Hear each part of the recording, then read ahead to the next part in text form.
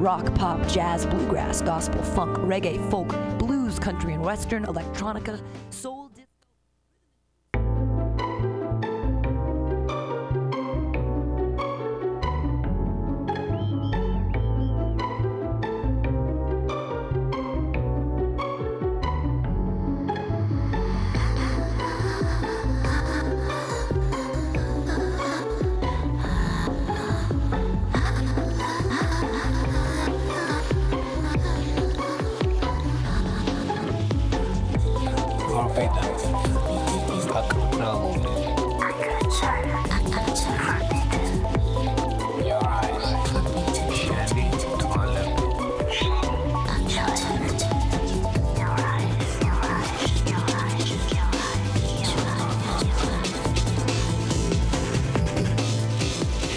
Wednesday, everybody.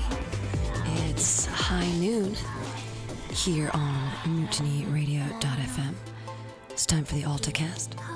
I'm your host, Pam Benjamin. I will be joined soon by the lovely and amazing Latoya, the Sheriff of Truthwin.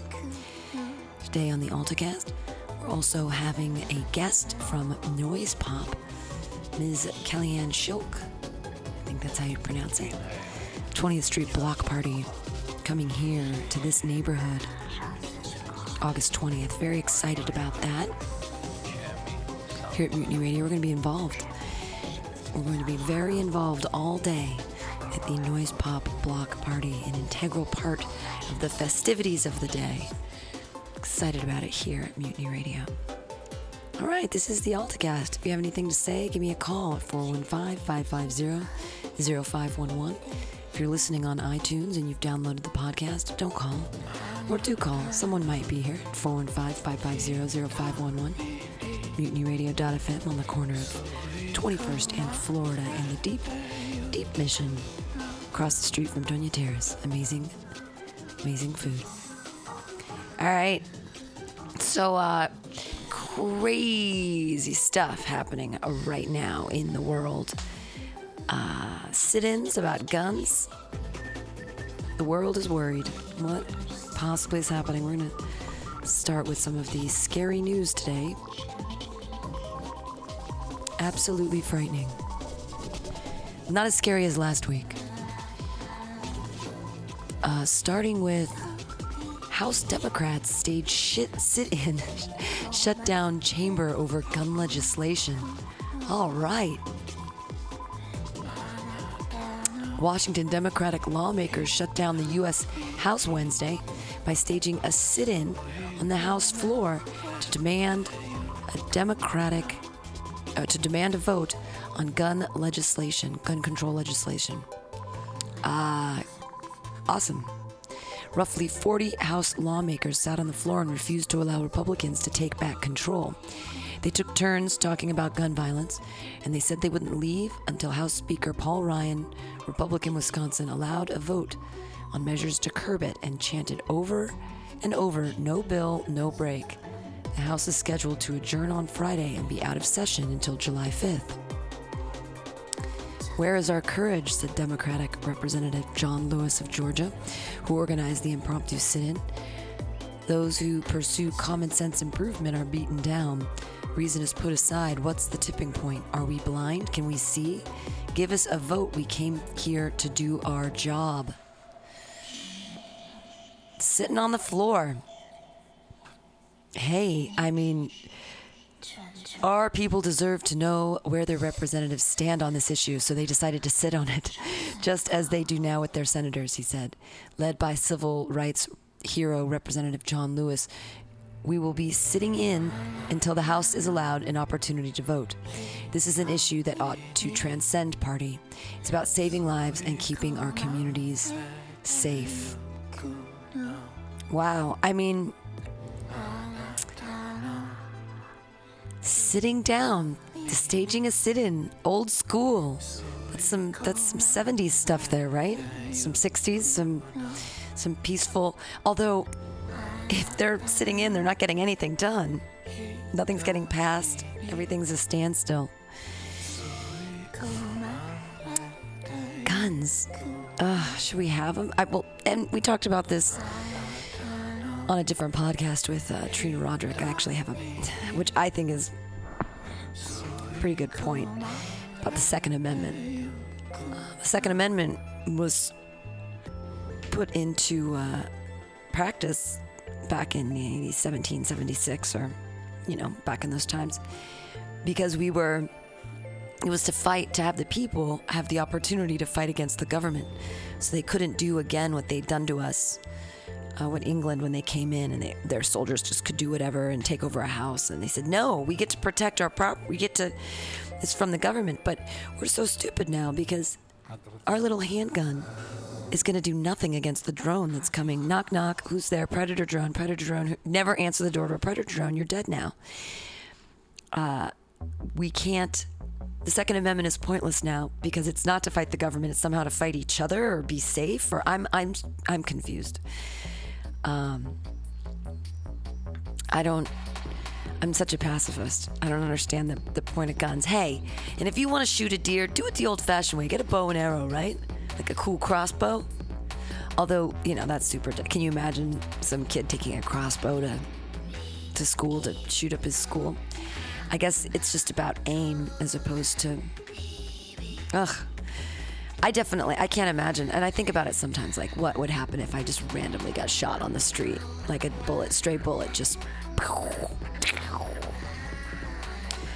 Coming into the studio right now, like a stray bullet, Latoya, the Sheriff of Truth Win. Just talking about the sit-in that just is happening right now in Congress for gun control. That's pretty awesome. Well, they're not getting anything done, but these old hippies, great. It might help. But also, if they're shutting down, they're taking it's time for their break. So if they sit in, filibuster, what have you, until Friday, they're not returning until after July 5th. After the holiday. Yeah. You look amazing today. That's a really cute dress. Thanks, dude. I'm feeling 1950s. I don't know why. So that's crazy because that just shuts down. Not only is the government going to be shut down for 2 weeks, it's saying, we're going to shut it down for 2.5 weeks. We're not going to get anything done. I kind of had this feeling, that nothing was going to happen. Nothing's going to get done anyway. Yeah. I said last week, after little school children die, you would think something would be done. Sure. But these are, it's just too much money in politics. That's what it boils down to. It's just so dumb because then they say, Second Amendment rights. Hey, if you're gonna shoot a deer with a gun, and the Second Amendment rights really doesn't have anything to do about shooting deer. It has to do with shooting, government. When the government goes rogue, we need to have our own weaponry to fight against them. But it's pointless now because their weaponry is so advanced. It's just not even. It'd be apples and grenades. You know what I mean? Yeah. So the Second Amendment's already sort of blown to bits, anyways. But when they say, I'm a hunter now, why can't we hunt with crossbows? I think it's a little more sporting, don't you think? Like the old school bow and arrow way. Yeah, exactly. Just like sword fights. Right. Why do we? But the thing is, I don't think the government's not going to take your guns. It's just this rhetoric that's been going around for so long, and it's just it's so obvious what the problem is. How can you not? And this is for both parties. How can you both not vote on the fact of stricter background checks on people on the no-fly list? Yeah. It's just right. Plain and simple. So many of our civil liberties have already been revoked with the anti-terrorist, the Homeland Security Act. So many of our civil liberties and rights have already been revoked. And we're up in arms about this one, about more background checks. We're already, this is insane. We're like a joke to the rest of the world that are to the modern Western world. They're looking at us like, really? It's just that's just one of the obvious things that you should vote on. Right. No matter what kind of party lines, because it affects everybody. Yeah. It affects everybody. It's just, Well, it's all about money. And this is the thing that makes me nervous about the Hillary situation is that it doesn't matter. A or B, they're both bad, right? You got Trump's an idiot, has no idea how to do any governmental anything, has no idea what's happening. No. A businessman. We can't have a businessman can't run the country. Egomaniac. Well, there's all kinds of issues, right? But then on this other hand, you've got Hillary, who, she's being indicted here or whatever. There's the FBI looking into her stuff and everything, that all the arms deals that have gone through under her watch. I mean, she was the Secretary of State. And there's so much corruption there and corporate ties. And she's been in the government for so long, since the 70s.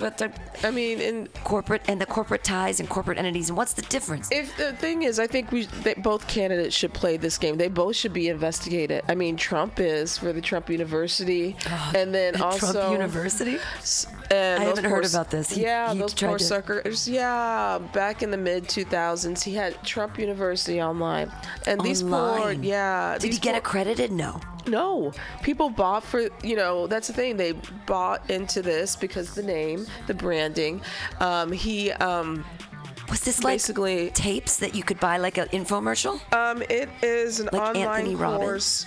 Which, the thing is, he was targeting mostly, uneducated, lower economic people. Oh, my God. So it's like late night infomercial time with Trumpy selling you the... He's being investigated, and about, the judge in this investigation. He... since he doesn't like Hispanics that much, Trump used his Mexican heritage against him, saying that it's not fair that for the judge, he's Mexican. Whoa. Girl, you don't know about this? Where you been? It's been all over the news. Wow. Don't assume Trump supporters believe his promises.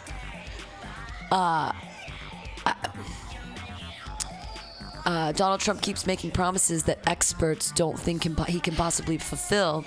It might seem that he has people fooled by his implausible claims, which include pledges to make Mexico pay for a border wall. I know, that one's insane. Yeah. And bring manufacturing jobs back to the United States. The psychologist David Dunning, for instance, has suggested that many voters are backing Mr. Trump because they lack the expertise to recognize his mistakes. I mean... Absolutely. People believe everything they see on TV, and they believe it even more if they read it, even though people don't know how to read anymore. It's a branding thing. And the thing is, this is what people get caught up in, rather than, not finding out that if this is an accredited course, like people put in thousands of dollars that they couldn't afford, thinking that they're going to get the certain kind of status of Donald Trump, and people believe that. That's the thing, and it's sad to see that people actually think taking a course or having something to do with Donald Trump's brand is going to make you, Well, but people did the same thing with Anthony Robbins. I mean, I remember even my my ex-husband, in the early years of our being together, I remember he was having some insomnia and he was up late night and he was watching infomercials, and he actually purchased one of those things about like become a real estate mogul, and I was like, are you kidding? Send it back now. 30 days. They're like 30 days money back guarantee. It's a total scam. Trump University seized upon foreclosure crisis. Trump University, yes, it was a massive scam. Wow. It was a for-profit education company that ran a real estate training program from 2005 to 2009. I just can't believe this. For many people believe that higher education is a de facto scam. Trump University, Donald Trump's real estate institution, was de jure one. The first thing, Trump University was never a university. When the school was established in 2005, the New York State Education Department warned that it was in violation of state laws for operating without an NYSED license, and Trump ignored the warnings. The institution is called now Trump Entrepreneur Initiative. Cue lawsuits. Trump University is currently the defendant in 3 lawsuits, 2 class action lawsuits filed in California and 1 in New York. We started looking at Trump University and discovered that it was a classic bait and switch scheme. It was a scam, starting with the fact that it was not a university. Trump U students say the same. In his affidavit, Richard Hewson reported that he and his wife concluded that we had paid over $20,000 for nothing based on our belief in Donald Trump and the promises he made at the organization's free seminar and 3-day workshop. But the whole thing was a scam. In fact, $20,000 was only a mid-range loss. The lead plaintiff in one of the California suits, yoga instructor Tyler Markeff, says she was scammed out of $60,000 over the course of her time in Trump U. How could this have happened? The New York suit offers a suggestion. The free seminars were the first step in a bait and switch to induce prospective students to enroll in an increasingly expensive seminar, starting with a 3-day $1,495 seminar, and ultimately in one of the respondents' advanced seminars, such as the Gold Elite program, costing $35,000. At the free 90-minute introductory seminar to which Trump University advertisements and solicitors invited prospective students, Trump University instructors were engaged in a methodical, systematic series of misrepresentations designed to convince students to sign up for the Trump University 3-day seminar at a cost of $1,495. $500 a day. For what? For some packets. The Atlantic, which got a hold of a 41-page private and confidential playbook from Trump U, has attested to the same. The playbook says almost nothing about the guest speaker presentations, the ostensible reason why people showed up to the seminar in the first place.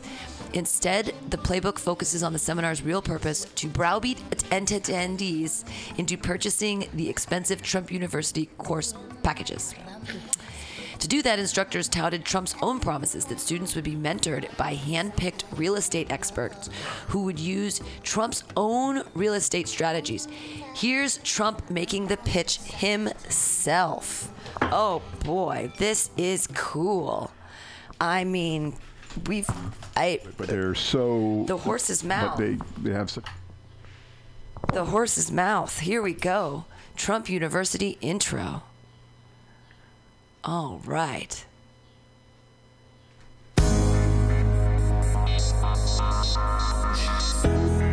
Intense music. From there, you should know. At Trump University, we teach success. That's what it's all about. Success. It's going to happen to you.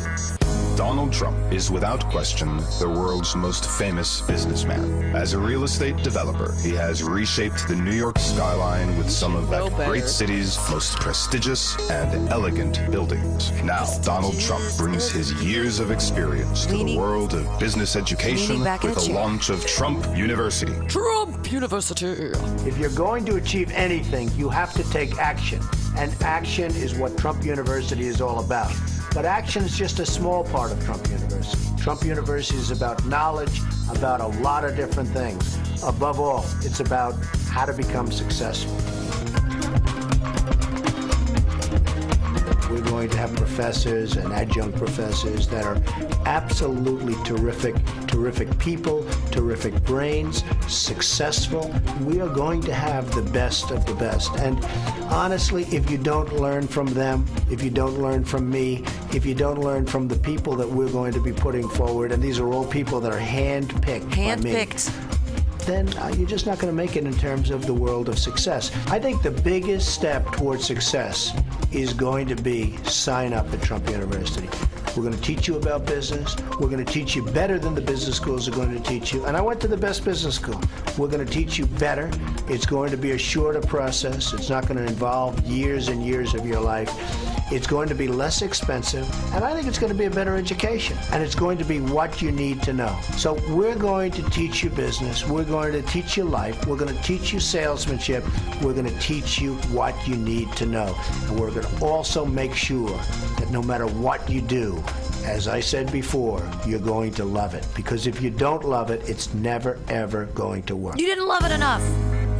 That's why you failed. You didn't love it enough. First of all, you didn't love it enough. You know, this is why there are a lot of, and I hate to say this, but folks that probably signed up for this bullshit, just looking at that is, I would know better. It's just like, there's no professors. What business school did you go to? I know he went to business school, but having him talk bullshit in a chair.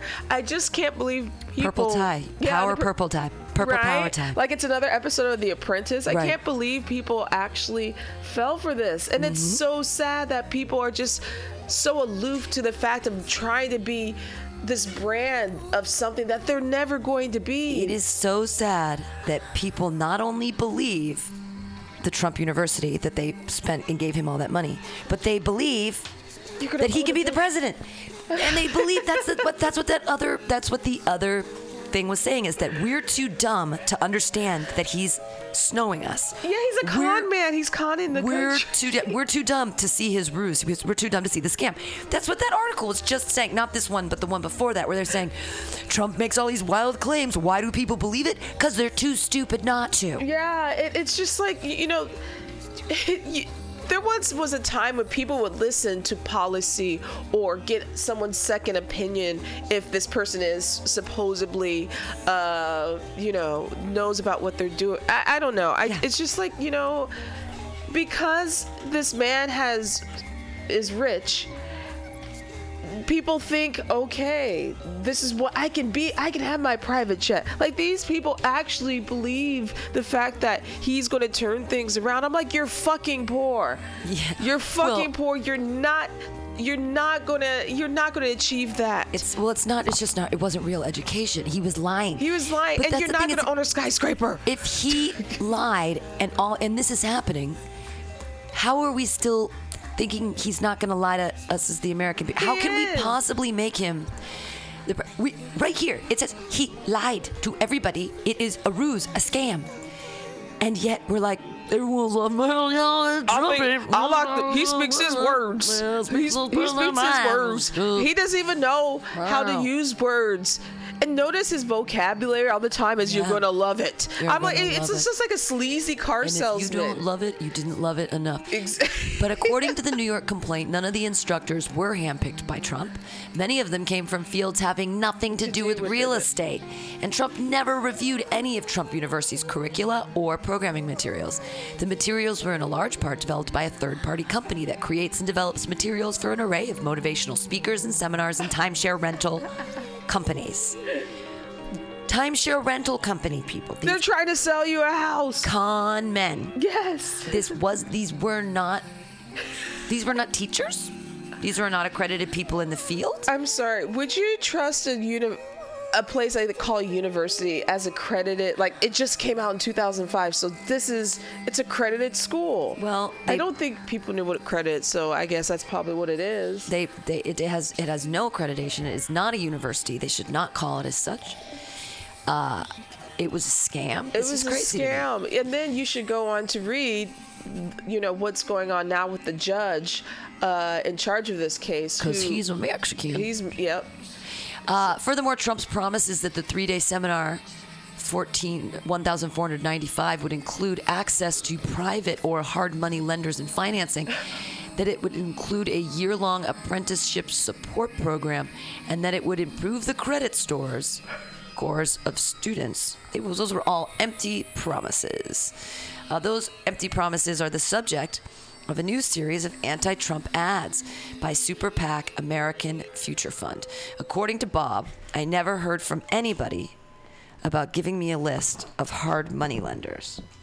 Let's see what this guy Bob says. What does Bob say? Hey Bob, what are you saying? Oh, it wants us to sign into this video. And Kevin, another Trump student. Oh, those jerks. They're not going to let me. I'd have to sign in. Let us? Yeah, they want us to. They want me to sign in because they want to get into your email. Dang it! Well, it was all just fake. I wish we could see those, but we're not going to because I'm not going to sign in. I don't have time. I don't want to take the effort. I'm sorry, National Review. But I love that this is happening. In fact, Sherry isn't alone. No student ever met Donald, despite hints from Trump University instructors that Trump was going to be in town, often drops by or might show up. He never did. As Matt Labosh recounted in the Weekly Standard, at one seminar, attendees were told they'd get to have their picture taken with Trump. Instead, they ended up cardboard cutout. Here is Bob above with such an opportunity. Gets to See, this is so sad. We're joined by Trina Roderick. Yay, Trina. So it's a moneymaker. Let's do it. Well, all we need is a cutout of Trump, and we can charge. Well, so this whole article. This is I had no idea, and Latoya opened my eyes.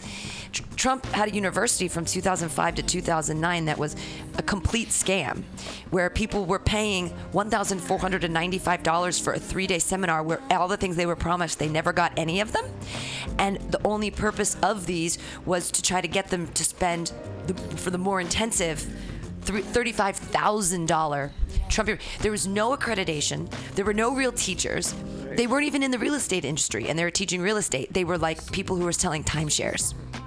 I want to cry every day that he is doing so well, and whenever I see, honestly, as a white person, when I see white people on television supporting him and being so racist, it breaks my heart.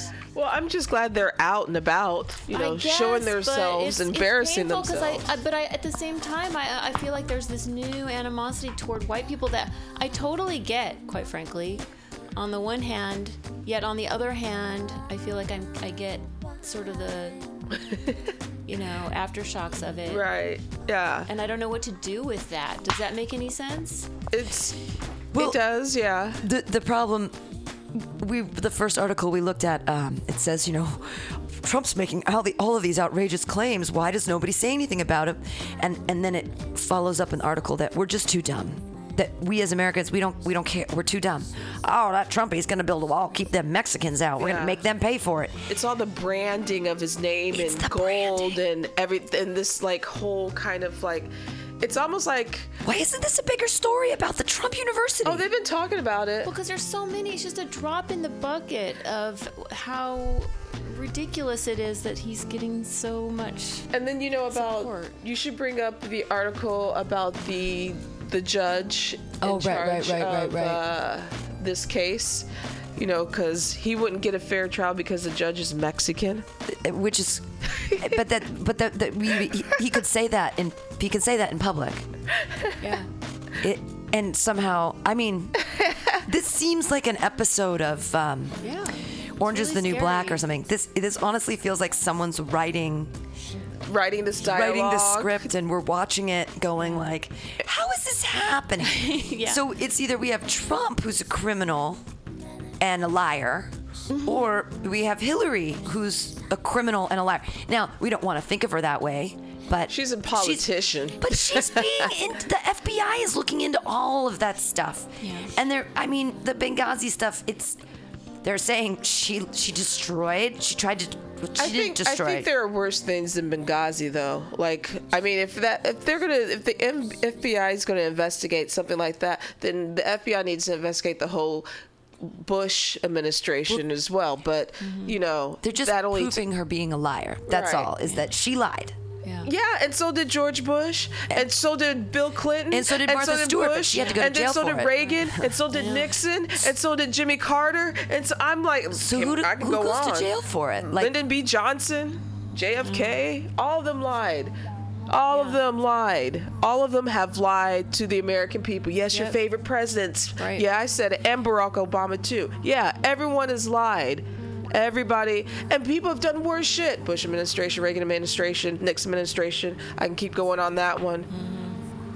Eisenhower, JFK. I can't believe it. But we're taught never tell a lie. They're politicians. Well, and honestly, I was watching a documentary about Howard Zinn, and one of the comments that he made was that, we've got the wrong people in these positions. And it's like, I don't think so, because if every single one of them does it, maybe it's not the people, maybe it's the position, maybe it's the position we as their constituency are putting them in, forcing them to raise these high dollars And then what else are they going to do? We're forcing them to compromise themselves. And it's just gotten so. I mean, it's gotten worse, man. It's gotten so worse. It has, because it's not the people; it's the position. It's the position. It's these super PACs or lack thereof on the position. Lobbyists. It's the fact that we like. I don't know what else they're going to do. They have to raise this money, and the only way to the people that have that money are only going to give it to them in exchange for something. Yeah, this is why you have a lot of people who are in denial about climate change, because people from Exxon give money to politicians. Right. That's exactly right. I mean, that's another issue. I mean, we can talk about the NRA, motherfuckers. Right. I mean, that's what I mean. The NRA is like the biggest gangster. Seriously, they are like the mob, and they get away with it. And there's nothing that the U.S. government really honestly can do. There is something, but I don't know what that is, and obviously they don't know, because there's so much money in the NRA. It's such a powerful mob. Because guns are so expensive, and people always want to buy guns. It's a hot ticket, literally. It's just... No, I think it's because there is we have to deal with the fact that there is a real concern that, what you're doing when you legislate gun control is you're putting guns in the hands of a very few number of people, and you're taking them away from a vast number of people. And so if we think of this as something other than that, I mean, we're not going to really address their concerns. It's because the media, as well as mostly the politicians and the media, have stirred up this fear that your Second Amendment rights are going to be taken away, which is so not true. No one's going to go into your house and take your rifles, man. Well, that's not. But that's easy to say right now because that's not an actual threat. But who knows? 10 years, 100 years down the line, well, that they'll might do whatever they want to do, anyways. I don't know. It doesn't matter. Right. The government, if they wanted to come swoop down with their helicopters and take us all out, they could. Right. And then they'd lie about it and say that we were terrorists. I mean, they could do whatever they want. We've already given away all our rights with the Homeland Security Act, which is signing ridiculous things into law because we're like, we're so scared of terrorism. And so there's just I'm not more. saying it's reasonable. I just think that we really would be putting like guns in the hands of a few numbers of Americans, namely the government, right? Like, that's not what we're thinking about when we think about gun control. We're thinking about, okay, let's take them away from the dangerous people, but then the people who want to protect that rights think of the government as the dangerous people. Right, I think of the government as the dangerous. Right, and so they're saying, well, gun control means putting all the weapons into the hands of a very few dangerous people, and that's not going to work for them. I just think we need to do a little bit more research on who gets to have guns. Just a little bit more. Some common sense. Some common sense. And I don't think we need AK-47s out in the street. But it's not the AK-47s that are being used to, right? It's like what guns? Semi-automatic weapons. It's not. They're not. I mean, I am for guns to an extent, like your rifles and your pistols, whatever. That's it. I don't think we need, semi-automatic guns. There's no point. I mean, civilians, I'm sorry. There's too many gun accidents, too. Yeah, people. there's a lot of gun accidents. I mean, seriously. So but I'm not. Also, think about how much of the conversation around this is around gun control as opposed to the fact that what's creating these high-pressure situations is the fact that we're giving the 1%. We as the people are giving 1% of our population all of the money, and that's putting us into these high-stress, high-pressure situations that are causing people to lose their shit. That mental illness. Right. And thank you. I want to know what it would be like if we were all living large and 1% of the population didn't have all the money. Maybe we wouldn't have any of these fucking problems. We don't really know that. And this goes back to the Trump University, because when he brought out Trump University, it was at the height of the foreclosure market. So he's basically trying to help people. Hey, sell real estate in a time where you're not. No one was bankrupt. These people probably went bankrupt. Right. It's crazy. Times 2 because of losing their house, along with their job, and then losing their money to this asshole. Oh my God. So here's his racist stuff. I just want to get to that racial stuff. Under fire for suggesting that a federal judge, Gonzalo P. Curiel, was biased because he's Mexican American. Donald Trump said on Tuesday that the judge's heritage does not make him incapable of being impartial. Here's a statement his campaign released. and so I don't believe it's him, it's just a written statement, but it is unfortunate that my comments have been misconstrued as a categorical attack against people of Mexican heritage. I am friends with and employ thousands of people of Mexican and Hispanic descent. The American justice system relies on fair and impartial judges. All judges should be held to that standard. I do not feel that one's heritage makes them incapable of being impartial, but based on the rulings I have received in the Trump University civil case, I feel justified in questioning whether I am receiving a fair trial.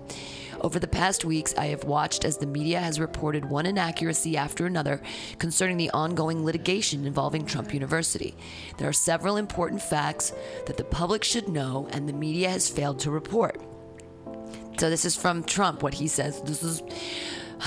Throughout the litigation, my attorneys have continually demonstrated that students who participated in Trump University were provided substantive, valuable education based upon a curriculum developed by professors from Northwestern University, Columbia Business School, Stanford University, and other respected institutions. When it was saying that, no, it actually was constructed by a group that does timeshares. Right. It's really not at all. That he's absolutely lying here. Right. And the response from students was overwhelming. But why not lie? What's the harm? I mean, nobody's really getting punished. I mean, what does it hurt for him to lie? What's the incentive for him not to lie? Absolutely. Over a 5-year period, more than 10,000 paying students filled out surveys giving the courses high marks and expressing their overwhelming satisfaction with Trump University's programs. For example, former student Tarla Makef, the original plaintiff in the litigation, not only completed multiple surveys rating Trump University's 3-day seminar excellent in every category, but also praised Trump University's mentorship program in a glowing 5-minute-plus video testimonial. When asked how could Trump University help to meet her goals, she simply stated, "Continue to offer great classes." One of the plaintiff's lawyers realized how disastrous a witness she was, and they asked to have her removed from the case. Over my lawyer's objections, the judge granted the plaintiff's motion, but allowed the case to continue. Blah, blah, blah. So he's saying, no, it really is good. Yeah.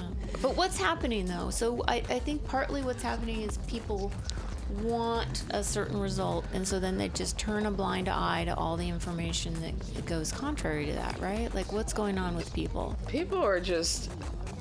people are so lost. They see, I was saying this earlier, they see this brand rather than, they're seeing his name in gold, a brand, and mentally they think if he takes over the country, they too will get a private jet.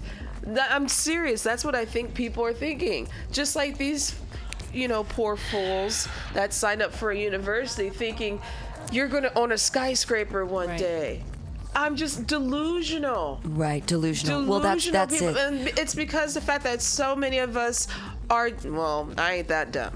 No, I know what you're saying. We're so delusional. Many people have, they've lost their jobs, they haven't recovered, or the jobs that they are working are lower paid. But I think it's the fact of the matter. And also, a lot of these people who are voting for them are in areas where there once were factories and there was something, there was some kind of business. Now that business is gone. So they're looking for this great white hope.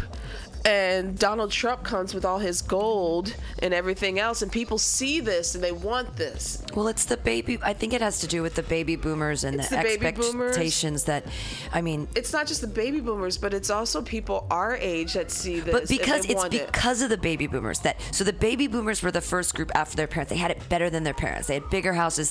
There were more Americans. They had entitlement, and they taught my generation and the subsequent generations that we're worth it and it's great. And we taught this whole group of middle-class people that everything you did, you are a special bunny. Mm-hmm. Look at you, special little kid. You are every American child is so special. And then all of a sudden, there was a little bit of failure there, and that's why there's so many people still living at their parents' house, is that they're so special that they never really had to excel or succeed. See, I think a lot of these exceed voters expectations are scared white, poor, uneducated voters who are afraid of the brown people because they're taking our jobs. They're still, that's going in their mind. Like, there's a black guy in the office, and the Latinos are coming, and Asians are coming, and women are coming. They're taking our jobs. They're that fear that the whole wholesome whiteness is gone because all the darkies and the women are coming. Well, I mean, but there's and the fags. You know. Well, there's a certain truth to it. It's just that they've got the wrong culprit. The culprit is the 1%, and they can't see the 1%. The 1% are nowhere to be found. Exactly, and it's the way they vote too. Right. It's the way they vote too. It's just like you keep voting these people in office, you're not going to get anything done. They're not in your best interest. They haven't been since the part. I mean, it just blows my mind. You know, these poor white people. Why would you vote for Bush? He ain't gonna do nothing for you. Why would you vote for Trump? He's not gonna do it. Why would you vote for Mitt Romney? Well, because number one, because your pastor says so. Amen. 632,573 foreclosures in California in 2009. Over 500,000 foreclosures. Over 500,000 in 2010, and over 500,000 in 2009. Look at those 3 years. 523,624 in 2008, 632,573 in 2009, and 546,669 in 2010. And the Democrats seized upon Trump University's focus on foreclosures as an example of Trump's willingness to profit on American suffering. Mm-hmm. This is the thing. This is the... Yeah. We found this is like the key. He profits on America's suffering. That's what he's doing he wants right to now. And he wants to be the president. And we're saying, okay, it sounds like a good idea. Put the Trump in there. And you would screw Mexicans is gonna. He already pulled the wool over ours. How many times does he have to lie to us where we go, okay, this sounds good to me? I mean, it's. I know it's really pathetic, right? But that's why it's important to understand what they're thinking. These people that support him.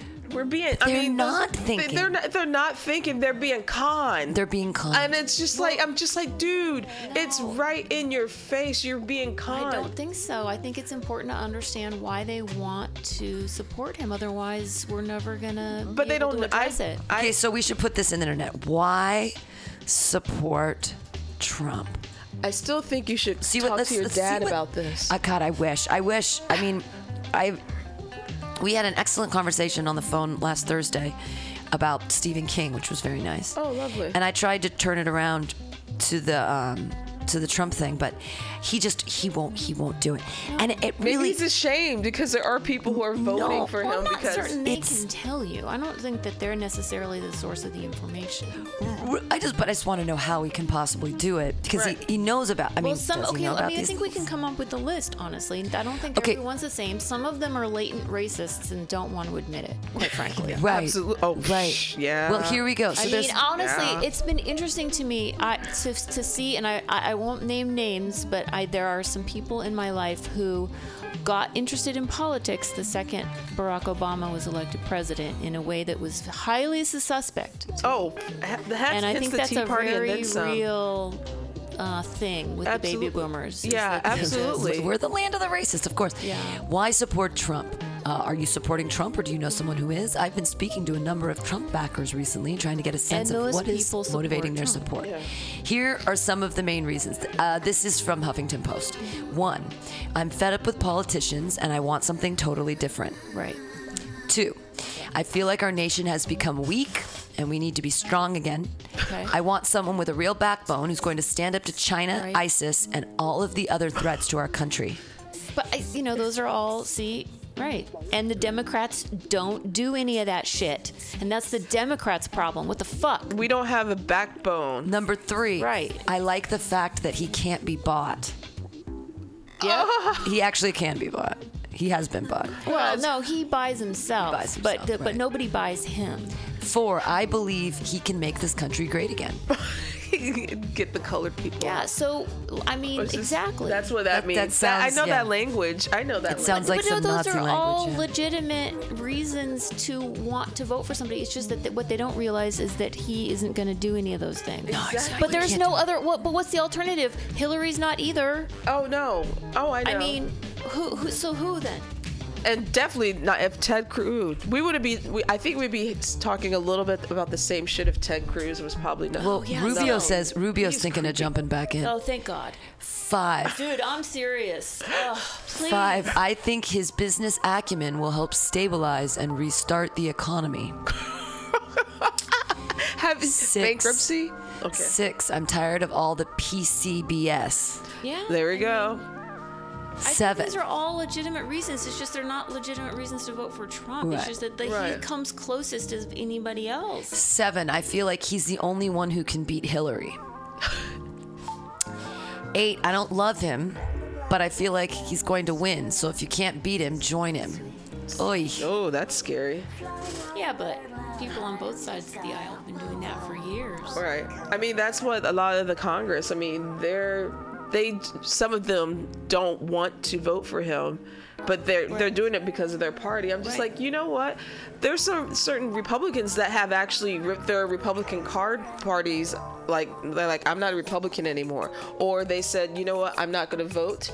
I'm a Republican. I'm not going to do this. Which is, I'm just like, ironic. I'm like, you kind of started this too. Here's the rebuttal for the need for strength. And I like what what she wrote.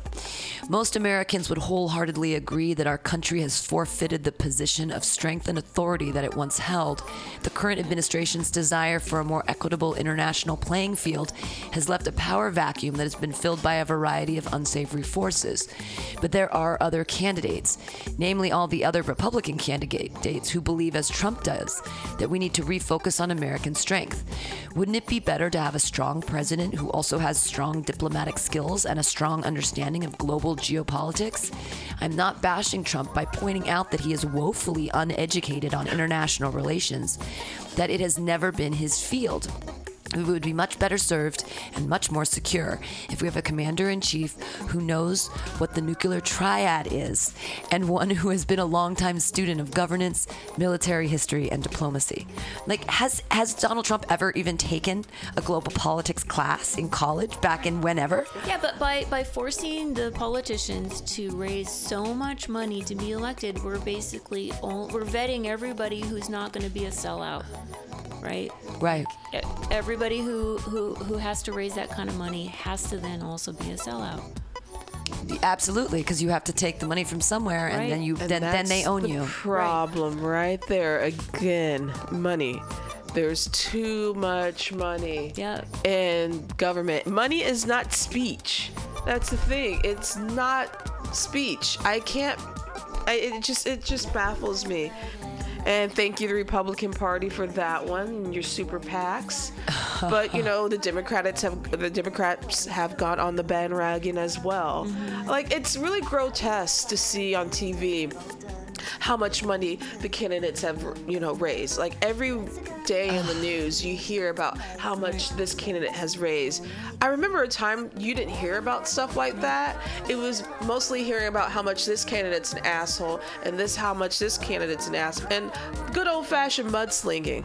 And now it's all about, how much money did they make or spend on this campaign, and the luxuries of it. I put in Trump says terrible things. Green Party candidate Trump says terrible things. Clinton does them. I mean, I just thought, because he says the craziest. Here's Trump says the craziest things. Let's see some of the craziest things that he said that people just are following it. They love it. They love it. The dude doesn't even know how to speak correctly. What, an Afghan? But also, how can we all be so an Afghan far is an apart, Afghani too? person. He called an Afghani person an Afghan, rug. like a rug. Right. It's like a rug or a blanket. An Afghan usually is a sewn blanket or something like that. It's what's it called? Crocheted. His face, God, I want to kick his face. If it walks, talks, moves, or has any relation to Mexicans, China, or Rosie O'Donnell, Trump has probably said something repugnant about it. One of his most recent transgressions was lobbed against Senator John McCain after he said McCain wasn't a war hero because he was captured in Vietnam and spent 5 years as a POW. He even doubled down on his criticism, saying McCain wasn't doing enough for fellow veterans. And McCain supporting him. Keep going. Yeah, he just... That's so insulting. He says ridiculous things. You would think We've compiled a list of Trump's most controversial sayings over the years on global warming. The concept of global warming was created by and for the Chinese in order to make U.S. manufacturing non-competitive. The concept of global warming was created by and for the Chinese in order to make U.S. manufacturing non-competitive.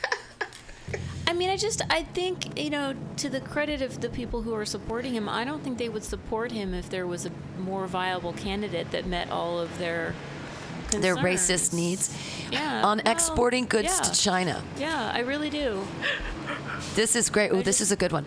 I could have one man say, we're going to tax you 25%. And I could have another, listen, you motherfucker, we're going to tax you 25%. Now, you said the same exact thing, but it's a different messenger. On exporting goods to China. He said these things. On American victories, our country is in serious trouble. We don't have victories anymore. We used to have victories, but we don't have them. When was the last time anybody saw us beating, let's say, China in a trade deal? They kill us. I beat China all the time. All the time. He loves some China. The problem with China is that we've helped them create a middle class. Our middle class has basically gone to China. Exactly. But that's our fault.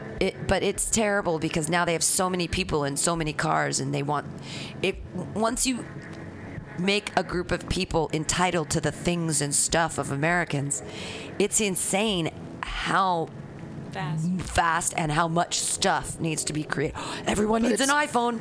Everyone needs one. But it's not a democracy over there. It's not a democracy. Well, yeah, there's still, I mean, it just... There's billions of people over there. I know there's billions of people now they there. all have cars. I heard that the air there is just like weird and smoggy gray all the time, and there's all these. Yeah. It's hard to breathe. And well, that's what Southern California was like in the 70s. We would go to the pool, and during the summertime, the mountains were right there, and you couldn't see them all summer. Whoa. Our lungs would become inflamed and be really painful at the end of the day after swimming in the pool all day because we've been outside playing all day. No joggers. Yeah, I mean, imagine if the globe had become westernized at the same time. We would have absolutely destroyed the planet. It would be dead. Gone now. Wow. And so I think it's really sad, the inequity that we're experiencing, but at the same time, I think it's a mistake to presume that having more stuff is better. Right. That's the whole thing. Having more stuff isn't better. That's what I was thinking about this morning. It's like we as Americans just got to have a little bit less. How many rooms do you need for your maid to clean? Do you need a bigger than a 5-bedroom house? Like, seriously? But everybody operates on that presumption, and they have been doing so. I mean, in my book, I talk about how Rousseau, for example, he has a whole book on inequity, and he starts with the presumption that, we know it's unequal because that's the definition of the word. And it's like, whoa, you're defining unequal as having more stuff is better. That's how you're defining it. You can't then say, that's no, that's how you can't, that makes it the I always say, entire book argument in the book circular. I say fair is an equal, fair is what everybody needs. Because when I used to teach kids, and especially in special ed, and people would be like, it's not fair. You're spending more time with Carlos than you are with, me or Danny or whoever. And I'm like, well, fair isn't equal. Fair is what everybody needs. So if someone needs a little more time, that's great. Right. But that's the thing. How much do we truly need? And when we're like, I need that. Like, I need this to survive. Like, if we really thought about it, and it's like, what do I really need to survive? Do I need I do need coffee. No, I could survive without coffee. I need water. I need food. Coffee's natural, though, so. Well, all the things that I, need. I don't think we need everything we fucking see on television and every advertisement that's in our fucking face. That is just one. I mean, that's why we're so obsessed with stuff and stuff plus and this label and status that you get. Let's be clear. We have been obsessed with stuff since the beginning. Like caveman shit have been obsessed with stuff and will create inequity in which one person has all of the stuff. That's just human nature. Why do we do that?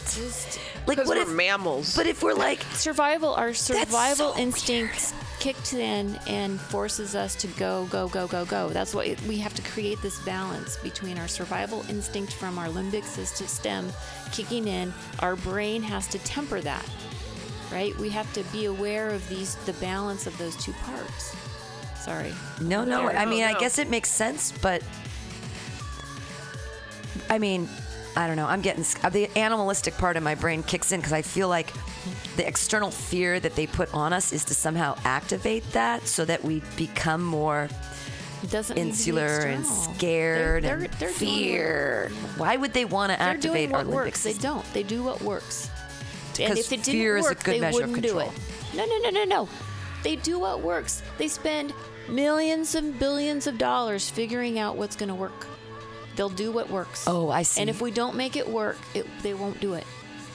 Right. So it's the argument that, People magazine is terrible and invasive and tabloids are evil, but if we just stopped buying them, we wouldn't have paparazzi, we wouldn't have celebrities, it wouldn't matter. Yep. Because we make our celebrities because we care about what Selma Hayek's wearing. I just pulled a name out. No one gives a shit about Selma Hayek anymore, but I just pulled her out of the No, we get it. We're old. We're old. It's okay. It's okay. What Beyonce wore at the Grammys. Yeah, I don't know who the new kids are. I really don't. I'm so out of it. You're not going to know who they are in at the end of the week. So it doesn't really matter. It doesn't. Yeah, they're going to be done anyways. Here we go. On El Chapo's escape. The U.S. will invite El Chapo, the Mexican drug lord who just escaped prison, to become a U.S. citizen because our leaders can't say no. On El Chapo's escape. That's hilarious. On his ability to build walls. I would build a great wall, and nobody builds walls better than me. No, again, the Chinese are going to get the contract for the wall. If China has a wall made of people that can be seen from space, the guy who built Trump Towers is going to stand for any less? I don't think so. Oh my God! This is hilarious. This is so funny on his ability to build walls. I wish that on Saturday Night Live they just do all of these quotes, but I would build a great wall, and nobody builds walls. He's bragging about the wall. Nobody builds walls better than me, believe me. Yeah. And I'll build it very inexpensively. I'll build a great, great wall on our southern border, and I will have Mexico pay for that wall. Salesman talk. Mark my words. Salesman. Yeah, that's what we need is more division. We need more literal division. We're going in. Here's all of his racism on Mexican immigrants. Thank you. It's true, and these are the best and the finest. When Mexico sends its people, they're not sending their best. They're not sending you. They're not sending you. They're sending people that have lots of problems, and they're bringing those problems with us. They're bringing drugs. They're bringing crime. They're rapists. And some, I assume, are good people. That's the official quote about Mexicans being less rapists. We're not an Australian penal colony. Nobody is sending anybody to the U.S. People are coming here so that they can work and support their families in Mexico because they can't do that in Mexico. Right. And they have great skills that we need. Right, absolutely. I've read a bunch of Anthony Bourdain's books, and he says that all the best chefs come from Mexico, certain areas. Mm-hmm. It's just a thing. He's like, in all of my kitchens, all my guys are from. Right. They're getting their land back. That's what they're getting. That's why people scared. They're going to get California back. They're going to get Texas back. Well, and they're going to get New Mexico. It scares and Americans that go down there. It scares them because Mexico doesn't allow you to buy your land. You get a 99-year lease from the government. Yep. So I think that's great because that means that you can have the house, your kids can have the house, and that's it. You better renegotiate or figure something out. Yeah. But I think that's great. Passing it down forever. Right. It goes back to. I don't think people should. I mean, I'm like the American Indian way. I don't think people should own land. Yeah. Okay. More terrible things he said. I've been really enjoying this, reading terrible things that Trump has said. On the Mexican border, they will pay for the wall, and the wall will go up, and Mexico will start behaving. Mexico is not our friend. That's just. I love Mexico. That is just ugly. That is just so ugly. Has he ever been to Mexico? Has he ever? You know he has on a resort. I mean, he's just pandering to this. They took our jobs. It's crazy to me. They're such a generous and hardworking people. I've been to Mexico as a rich person in high school, building houses, and we went down there and we were building houses and churches and all these things, and they were bringing us every day. They're bringing us sodas, and they're making us homemade fresh tortillas and bringing them to us, and we were like, no, you don't have to spend your money on us. And they were like, you must take, you building us a house and we must give you this and you must take it. And they're being so generous. I'm like, we're building you a silly garage with tar paper. And they were just like, wow. Afraid of the darkies. That's what it is. And they were so generous and lovely. And all of these terrible things he says. And it's just, what are we, afraid of poor people? Yeah. Darkies. They're coming. They're coming. All the brown people and the black people and the Asians, they're all going to get together. We're going to have this big race war. Oh, yeah. God. Yeah, it's fear. But, I mean, okay, I'm sorry, but I think in my experience, the minorities are just as racist as everybody else. I don't think it's fair to characterize only white people as racist. Oh no, everybody can be racist. Everyone be. No. But I will say, I feel like how many different minority families would be pissed off. Like, for example, a Chinese family doesn't want their daughter marrying anybody of any other minority or any, right? Like, Japanese. Or, I mean, they have come on some now. history. But I will say, being a person of color in this country, I think it's kind of what had been created since the colonies, like with the indigenous people.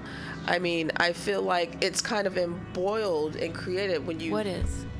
The racism that other minorities would have toward white people. I think it's because the fact that we have been so disenfranchised. The solution is not to work with each other anymore, but to create this other hate. And I think it's because of the fact of what happened with the American Indians. Yes. I think it has something to do with the Latinos here. Slavery. Right. I think that's what America kind of created. It's always, don't get me wrong, racism happens, of course, all over the world. Duh. I mean, we won't talk about European politics. I know, against Syria and all that stuff right now. That's what's going on. Or there are certain places in Africa that are super, super racist against African Americans. Oh, absolutely. Go to Nigeria. And African Americans don't like Nigerians. That's actually really, it's there's a lot of interracism, but what Chinese I'm talking and Japanese don't get along, in Koreans. And Vietnamese and Chinese don't get along because they're darker. But I think honestly, and I hate defending white people, I really do, but I think that white people have just been more prominently racist, and so we're, But I mean, don't get me wrong. I like to focus on sexism because I'm more of like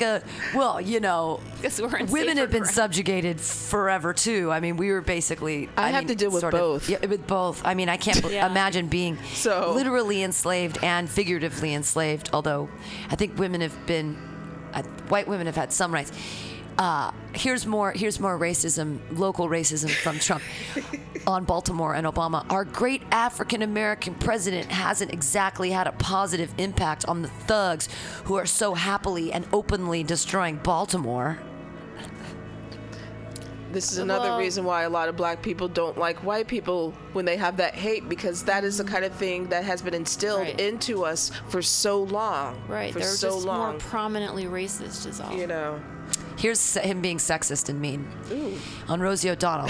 If I were running The View, I'd fire Rosie O'Donnell. I mean, I'd look at her right in that fat, ugly face of hers and I'd say, Rosie, you're fired.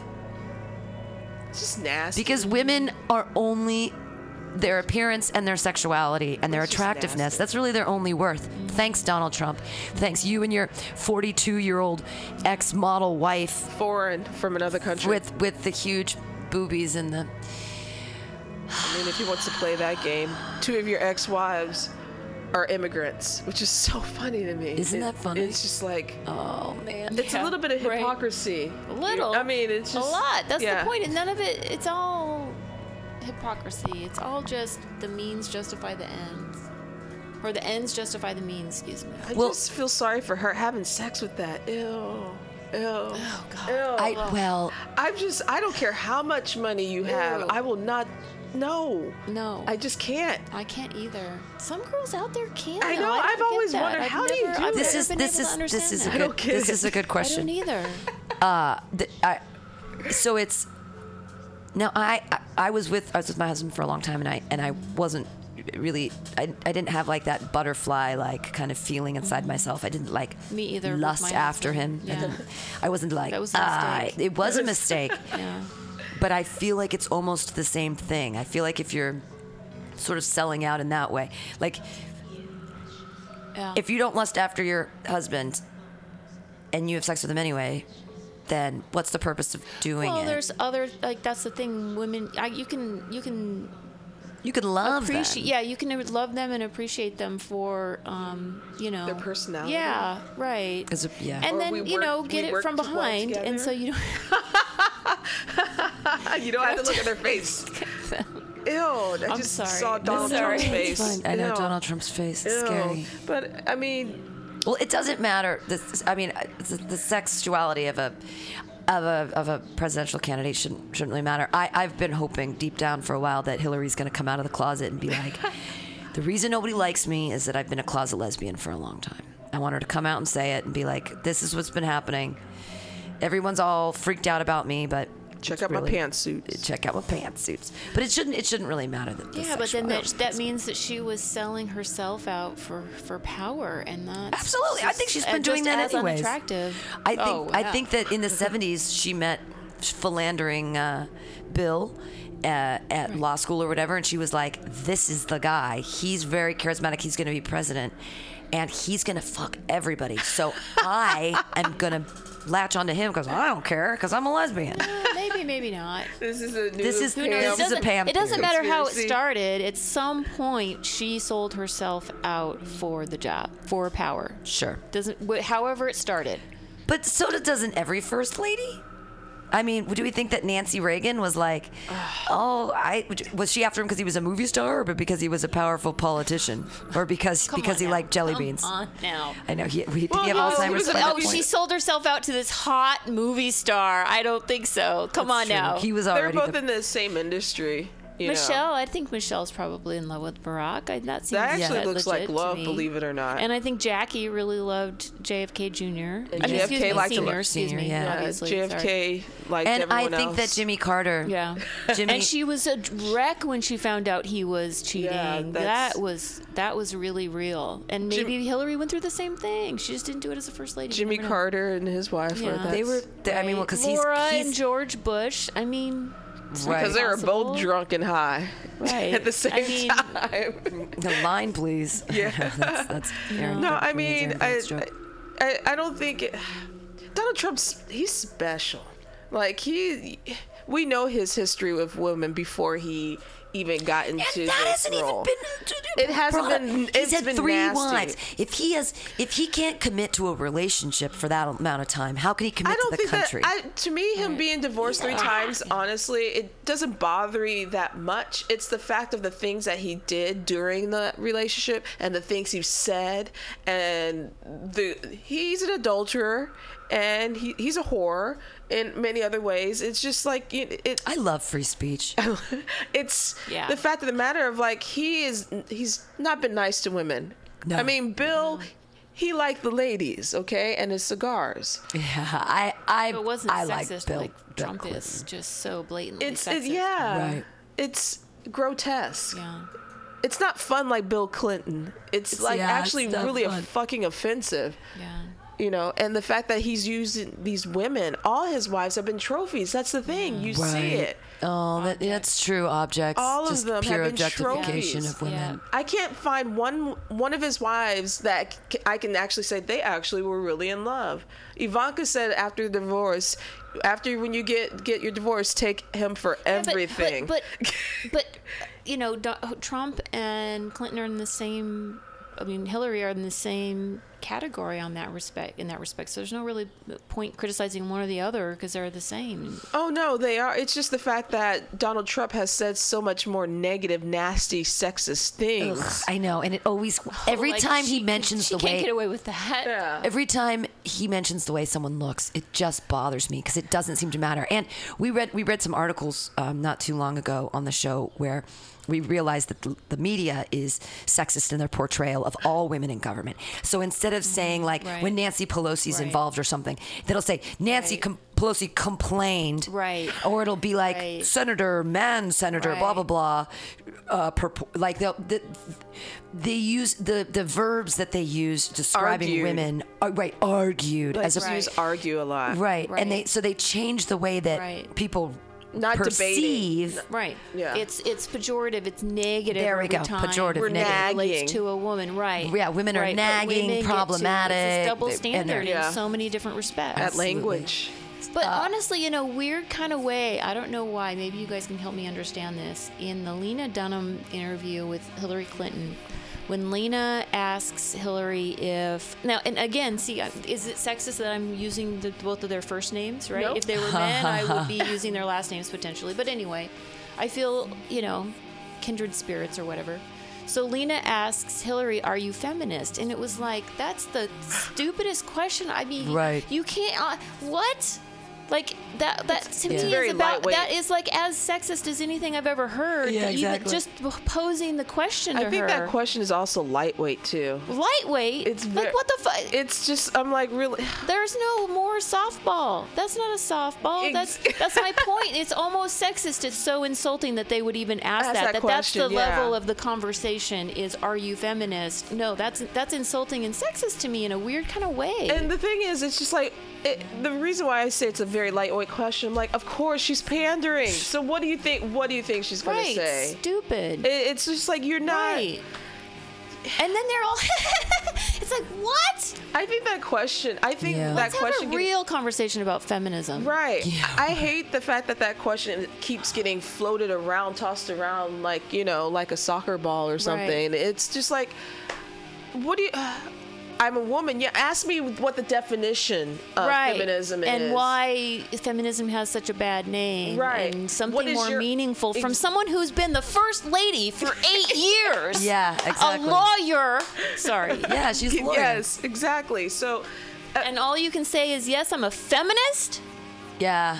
That's like asking me, do I eat nachos? I get so I'm so sorry. Don't you apologize. It pisses me off so bad, and I try to keep a lid on journalism. I'm not gonna go crazy. Not like that. I do think journalism has a big problem with what's going on with, not even just with this whole campaign, but even campaigns in the past. Journalism has gotten so weak. Like, you don't want to ask questions. Yeah. Like, the question that she just asked, I'm like, really? I mean, it's the questions that got so dumb. Are you a feminist? No. Do you use the bathroom? Right. Which the whole bathroom thing is, for me, I think that's just a red herring. Come out of your pooper. Yeah. I mean, where what are your favorite books? Or when Katie Couric asked Sarah Palin what are her magazines that she read, I thought that was a stupid question, but America was shocked that Sarah Palin doesn't know what kind of magazines she reads. What? She reads highlights. Let's ask a real question. Let's ask a real question. Like, for example, Hillary, back when your husband was running for office the first time, and you said, I ain't no Tammy Wynette standing behind my man, when in fact you were actually Tammy Wynette standing behind your man. 8 years later. Why is it that you bullshitted us like that, and not only were insulting to Tammy Wynette, but then also were full of shit? Nice. Because that's exactly what you are now. And how would you? Were then. She's hiding behind corporations and corporations. That's actually a good question. Sorry, I get pissed off. Because that ties into feminism. We're just not using the word. We're just tying into the fact of, like, you stand by your man, so you're supposed to be stand by you. And especially since it's exactly what she was doing. Right. Like, what do you mean that's not what you're doing? You can't just say it. That whole generation, just because you say it doesn't make it true. That whole generation thinks that. They think they invented lying. Okay, back to lying. This is why people these are the arguments of why people keep saying that they're supporting Trump. So one of them is the story of a liberal who wants America to win. I feel that Trump is our only hope in this next election. This coming from someone who voted for Obama in the last election. So there's all these, they have like little blurbs written by all of these people. Here's another one. An anarchist who revels in destruction. Like the Joker from The Dark Knight, I just want to see the world burn. That's why he's supporting Trump. Ooh, God. Yes. Trump is low risk, high reward. I will vote for Donald Trump and to a lesser extent Bernie Sanders because he represents hope. And how much damage can he really do? That's not how they do the ballots anymore. They don't put, who do you want to vote for a lot and who do you want to vote for lesser? To a lesser extent. Like, that's not the lesser and the greater voting. Trump, not how it works. Trump has a drive for perfection. He will expect greatness from us. He will tell us how to get great. He will inspire people to be better than they are. And I have a hope for that their efforts will not be thwarted by bigger government. Yeah, it's all about strength. Yeah, he would be the one to enroll into Trump University. Yeah, and I too am frustrated with the pussies that we have had running for office for the last however many fucking years. I get that. I'm scared and frustrated too. But I'm not going to go come vote back. for Trump. Come back, Al Gore.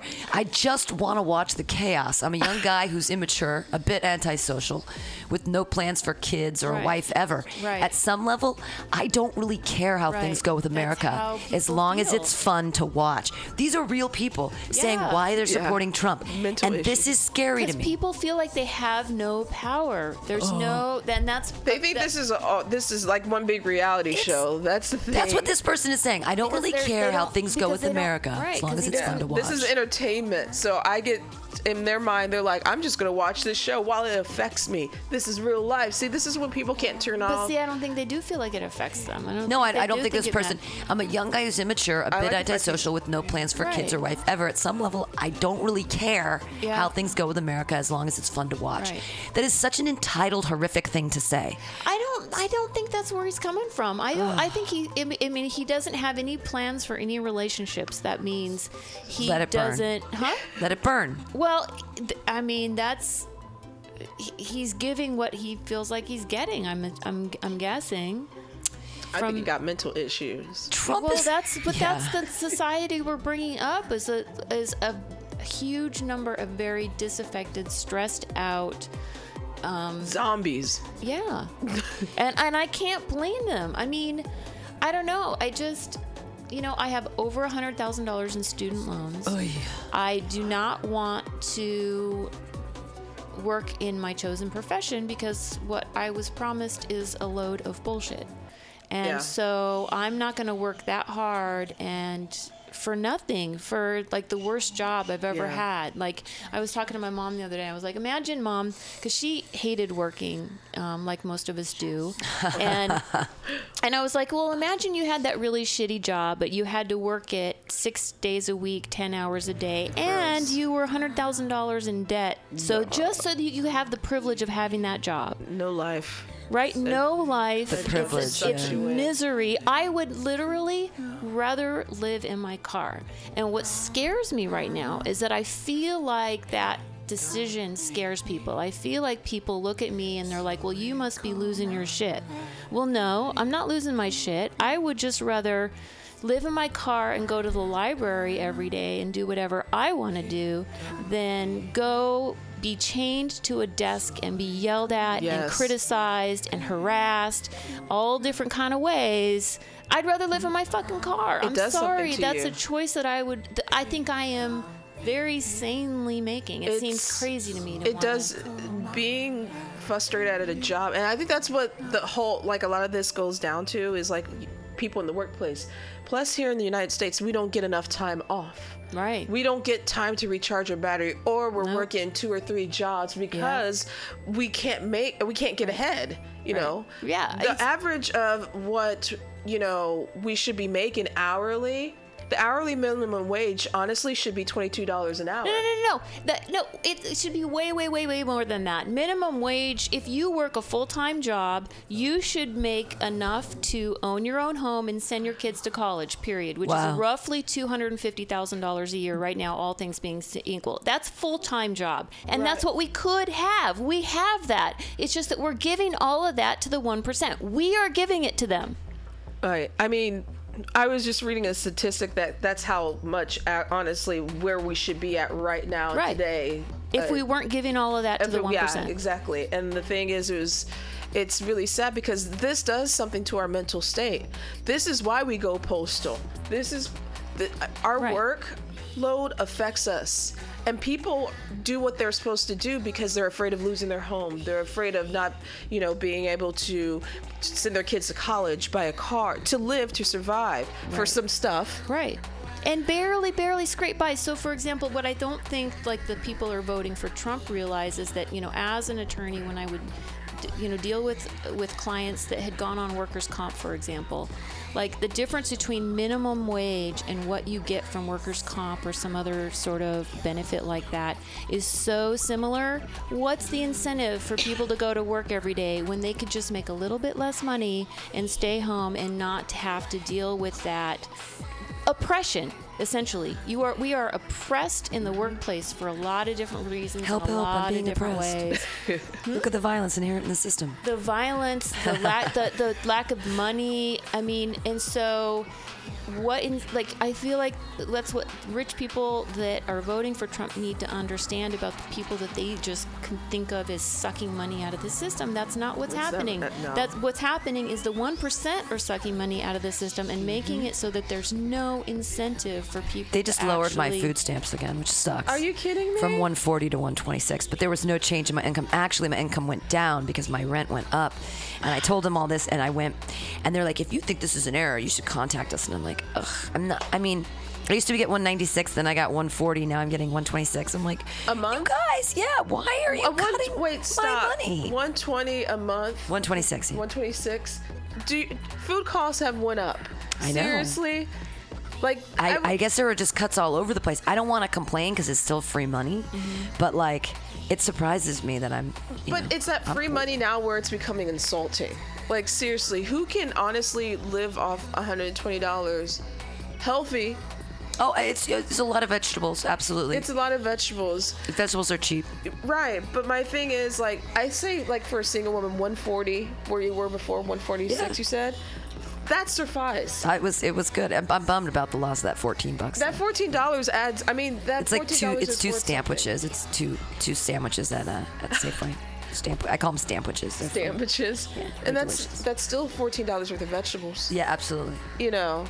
That's $14 after you don't have anything left. That's $14 you can hold on to. It's a meal. It's a whole chicken and a bunch of potatoes. Yeah, some butter. This does tie down to what you were saying about we're not sucking on the teat of the government. It's a fact of the matter. A lot of these companies are sucking on the teat of us, and we don't understand. We don't tie that together. Well, I don't get paid for.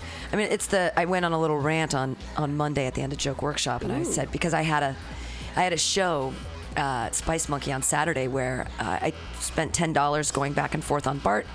I was not paid any money, although it was a sold-out show, and I saw that people were paying between $10 and $15 a ticket, and I didn't make a penny. And they tried to make me buy. They tried to make me pay half price for a drink. I went downstairs and I was like, I'm a comedian, with a glass of Pinot Noir, and they're like, it's $4. I said, I'm performing upstairs. I'm sorry, I can't afford this because I need the money to pay for my BART train on the way back. And so they ended up bringing it up to me later, and I was like, yeah, at least that's the least that I get when I'm performing and not getting paid. And so my little rant on Monday was, why do we get booked for shows, spend our time and money to get there, and then not expect to be paid? And when all the comedians do that, and we say, ooh, the stage time is so important, I don't want to be paid. paid. Right. Every Sunday, the people at the Punchline, none of them get paid. And there's 120 people in there on a Sunday, and none of those comedians are getting paid, but they all waste their own time every Sunday for the privilege to sit there to maybe at some point get up in front of those 120 people that all paid $20 to get in. They're all buying 2 menu items, and comedians see none of it. And until we start demanding that our worth, our art has value, and we say, oh, but it's stage time. It's our labor. It's labor. It's our labor. And when Danny Deshi, that little punk, makes people pay $10 to be part of the Road to Comedy Fest on a Monday, you're paying $10 for stage time at the Brainwash so that you can be in front of 2 judges that are like from Comedy Day or whatever. That doesn't matter. It's not real, and you're paying for the privilege to do it, and you're letting somebody do that. You're giving that money to Danny Deshi, who's not even that fucking funny, so that you can have the opportunity to maybe be on stage. Stop ruining it for the rest of us, fucking comedians. If it's real, let it be real and demand payment for it. Value. I want to value my art, man. And that's exactly why socialism doesn't work. Is because it takes power out of the individual, and you have to. We all as individuals have to be empowered as much as possible, primarily with money, right? Primarily with money, but then also with voice and with everything else. And so we need a system that empowers each individual. Yeah. So again, I don't mean to be so anti-socialist, but that is exactly why. Because it takes it. That is the worst. That socialism gives no power to the people and puts all of it in the hands of the government, and that's all just as bad as the 1%.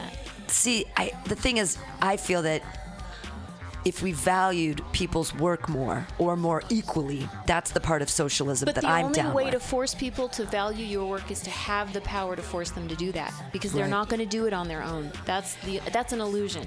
Well, the problem is that we from the inside are letting it happen. Exactly. That comedians aren't saying, where's my $10? Exactly. But see, that's just I ghosted a job this week, right? Because I didn't need it, right? So I get there, and it's a total pain in the ass. The guy's just. What do you mean you ghosted a job? You checked it out without them knowing it? No. I was hired for a temp job. Oh. And I didn't go back yesterday. She ghosted. I ghosted the job. Yeah, disappeared. I disappeared. I didn't show up. I didn't call. Nothing. It was a temp job. I was only supposed to be there for 2 weeks. Oh, and it was such a pain. You were just like, fuck it. I was like, fuck it.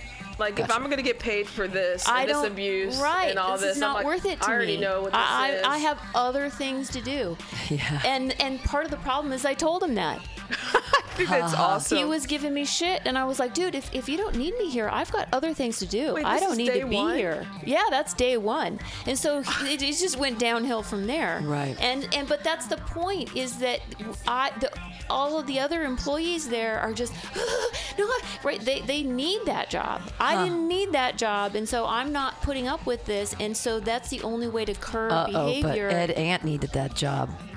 Oh, well, I sent to Ed a text this morning. I was like, just so we're clear, I don't have a job right now, and the only way I can support your podcast is if I get a job, which hopefully I will get a job. The job I really He announced it on Facebook, though. I know, that's why I sent him the text. I was like, wait, hold on. Just so we know, your income at this point is more than mine. Just so we're clear. Yeah. You are living larger financially than I am.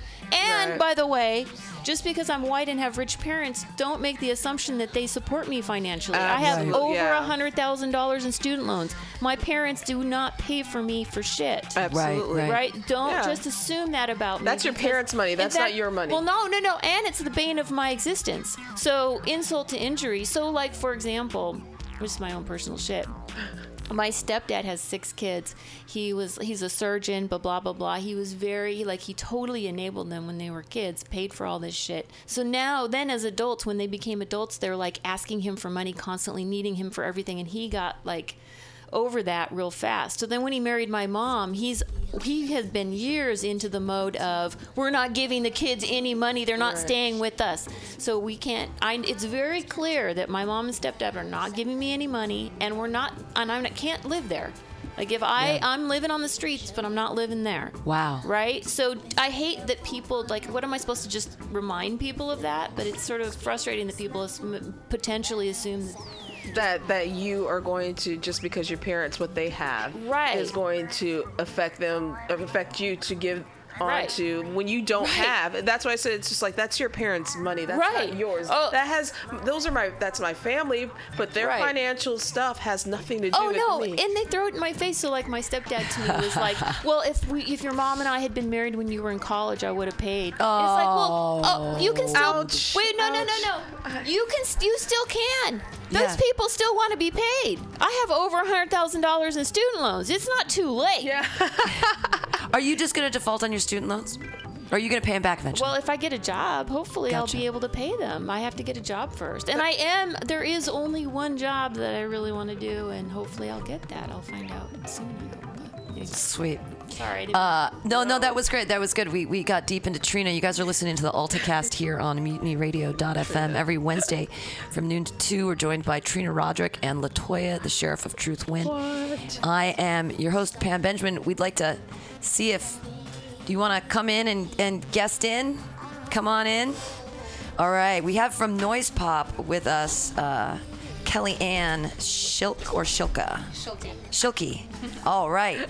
Noise Pop is our neighbor right up the street on 20th Street, and every year they put on the Noise Pop block party in August, and this year it's going to be August 20th. Correct. Yeah. Awesome. August 20th. We announce on Tuesday. And announcing the bands. All the bands in the lineup. Yep. Oh, awesome. Do we get? It's too early because it's not. It's the 23rd. It's being announced. You can't give us a little sneak peek. It's actually the 28th. 20th. Okay, so we're a week away. Yeah. Gotcha. Well, we were thinking about doing programming here all day from 10 a.m. to 10 p.m. with live events and stuff during the block party. The block party's from noon to 6. As you have for the last 3 years, which is great. We're doing this year. We're organized though. We're gonna do. We're gonna have from starting at 10 a.m. until 2 p.m. We're going to have a community helping community swap. So we're going to invite people to bring any clothing that they have, any records, anything, jackets, whatever. And then at 2 o'clock, we're going to have the community thrift van or truck come up, and we're just going to take everything that doesn't get taken and we're going to donate it. Awesome. So it's like community helping community. People can bring their stuff by. How do we help? Take what they want. Need more help? We're going to need people to bring stuff and hang out all day, really. But that's going to be the... I have a lot of stuff. I got a lot of stuff. That's the thing is I have like a ton of stuff that's nice, but I never wear it because I don't have a corporate job anymore. So I have like these weird Ann Taylor silk suits that I just... Oh my God! I don't need them. Bring those over to my house. Right. I'll bring them We'll swap them during the swap. You're probably tinier than I am, though. I doubt it. I would like to see you in a nice Ann Taylor pantsuit from your past. I want a silky silk pantsuit. I'm trying to get that visual. Ann Taylor. Oh, and she looks completely different with makeup on. It's crazy. I felt so bad. It's weird. I was like, wow, Pam, you look great. And she's like, yeah, I have makeup on. Well, my mom told me a long time ago, she when I moved to San Francisco, she was like, cover up those disgusting tattoos with a nice lavender silk suit and go down into the financial district. Yeah. Find yourself a nice man to take care of you. I'm like, and put feminism back 20 years? Come on, I can do this by myself. Exactly. Right on. Thank you. So tell us, a lot of people, I mean, everybody knows what Noise Pop is, but you guys are primarily a music band. You guys do the Treasure Island Music Festival every year. You do the Noise Pop, the band thing, every February and March. Tons and tons of bars and venues around the city. There's Noise Pop. Give people a little background if they... This is our 25th year, so we're very excited about our Noise Pop Namesake Festival the last week of February. It's film, art, and music mainly. All kinds of cultural programming. But 25 years is a great kind of way to start. And we have a lot of exciting things leading up to the 25th, including our announce party, which is going to be announced soon. So Noise Pop has been around for a long time. We run the Swedish American Hall. We do the 20th Street Block Party, Treasure Island. We have a number of other properties that we've done or continue to do. We're announcing a lot this month, which is really exciting. But I think our favorite celebration is our big free 20th Street Block Party, which really celebrates the neighborhood that we live in and all of the businesses and entities and people that contribute to making us the coolest thing around. Yeah. And this is the fourth year. This is the fourth year that it's been going on. And there's 2 stages, 3 stages? There's 2 stages generally. We have a local stage, which is at the end of 20th, and then the Florida Street stage, which is our big main stage. And we'll be announcing, as I said, next Tuesday, so you'll be able to find out everyone that's on that stage. And then this year we're also partnering with MLVS, the Mission Language and Vocational School, to benefit them. So all of the donations and anything as you walk in the festival that you donate will go towards them. And that property is on 19th in Florida. Oh, wow. And they do all kinds of great things for Latin speakers to get them into the workforce in culinary arts, in medical field, all kinds of things like that. So it's really great to have a grassroots foundation that we can benefit this year. Right. They've been in the neighborhood for a long time. 24 years. Oh, 48 years. Sorry, 48 years. They used to have a restaurant downstairs, and now it's the farmhouse, the Thai thing. Yeah. But they used to have like part of their school that people would learn the culinary schools techniques, and then they had their little restaurant, and it was really neat. I don't know if they still work with Farmhouse or if they just rented out their space, but it's a cool program. It is a cool program, and we're expanding to 19th, which is really exciting too. So we're adding a whole nother level of programming to the whole festival. So are you going to be you're going to be taking that Florida Street over to 19th? Or? Correct, yep. Wow. All the way through. Wow. So it's going to be way bigger this year. And there were so many cool things last year. Like one of the things was how to butcher a pig. A lot of really great culinary demonstrations. I know you guys are involved with like Flower Water on the Corner and Salumeria and well, there's so many amazing restaurants in this neighborhood. It's a really fun neighborhood to celebrate, and it's so new. And there's always a lineup out Flower and Water. Yeah, there is. Crazy. Yeah. And well, this is great stuff. What else? How else can people be involved in the 20th Street Block Party? They just come. Yeah, I mean, coming is the biggest thing, as most people. There's also a million ways to get involved, whether you're volunteering or running a booth or whatever it is. But attendance is like the best part about the block party. We usually have great headliners and a really great local stage, and just celebrating the neighborhood. Because it's free, it really extends a hand to everyone that can come. So it's very family friendly, very dog friendly. It's a great celebration. Yeah. So this year we're going to try to put stuff together for the whole day. On this side, we're going to actually make little flyers of our own too, and try to get people to go out and be like, come over here and check out the weird stuff we have. We're going to have a live DJ and a band from 4 to 6. And then from 6 to 8, we're going to do a pre-booked open mic that won't be just comedy. It'll be like singer-songwriters and like variety from 6 to 8. And then from 8 to 10, we're going to do a comedy show. So awesome. Then it's later. Because last year we did a comedy show during the event, and it wasn't as family friendly as I was hoping for. So that was a little more difficult. With we were blasting out to the street, and I was like, I'm going to turn off the outdoor PA at this point because I don't know. Because you try to tell comedians to keep it clean, and they're like, the sun is out. Come on, how am I supposed to? So this year we're going to do. And Radio Silence would love to come back and do another interview, which I thought was really great last year with Tao. Yeah, and Dan Stone has been doing it every year. He runs a magazine called Maintain Radio Silence, and he's a great interviewer and a wonderful writer. And having him do the interviews is amazing because he knows all the history and really prepares. And he's like a legitimate journalist, which is cool to have on our stage here, and then podcast. So yeah, now we're actually looking a little bit more legitimate out there. You can see we have chairs with it looks great. backs and things and arms now. Mm-hmm. Don't get those too donated. Fancy though, Pam. Come on now. Please. Right. We'll try to repaint and take all the things out of the. This looks great. It does. It's awesome. Perfect. Okay, we're underground and we're dirty. But I'm afraid you're gonna lose that. No, that won't ever happen. I can't imagine. Unless the fairy agent swooped down and was like, let's have a reality TV show here or something. And then they were like, we got all this money. But I don't know. I don't understand how people find the money, or how you get like sort of because we philanthropic all have, organizations. Money blocking chakras is what's right. Yeah. That's gotta be. that. Well, and Kellyanne, you're into personal philanthropy. You just came back from the AIDS life cycle. Yep. Just on your own person. How did you come up with the idea to do? I know it's a 7-day trip. It's like 525 miles from San Francisco to LA. It was 562. Not that anyone's counting. Oh wow, that's a long. I mean, how long did you train for that just to be able to do the bike ride? Or are you a big biker? I'm a big biker, huge bike advocate in the city and in general. But I hardcore trained for probably 3 months. Wow. With a great team, Team Unpopular. This is our last year, so it was really fun to be part of that whole program. And every Sunday we went out for 80 to 100 miles. Wow. In addition to just trying to maintain that level of fitness through the week. So it was great to be supported by such a good team. We have a lot of positive riders on our team, so it was awesome to kind of contribute to their efforts as well. But I think it's really important to balance your career with any kind of philanthropy and giving back as much as you can. Yeah. So doing something like the AIDS Ride, which is also the most fun, is a great way for me to maintain that. So that's where my motivation came from. So, I mean, I heard that it costs like $3,000 just to have a rider. How did you do your fundraising? You just went to all your friends, did you do a Kickstarter? I mean, how was the funding effort on that? It's just really tough.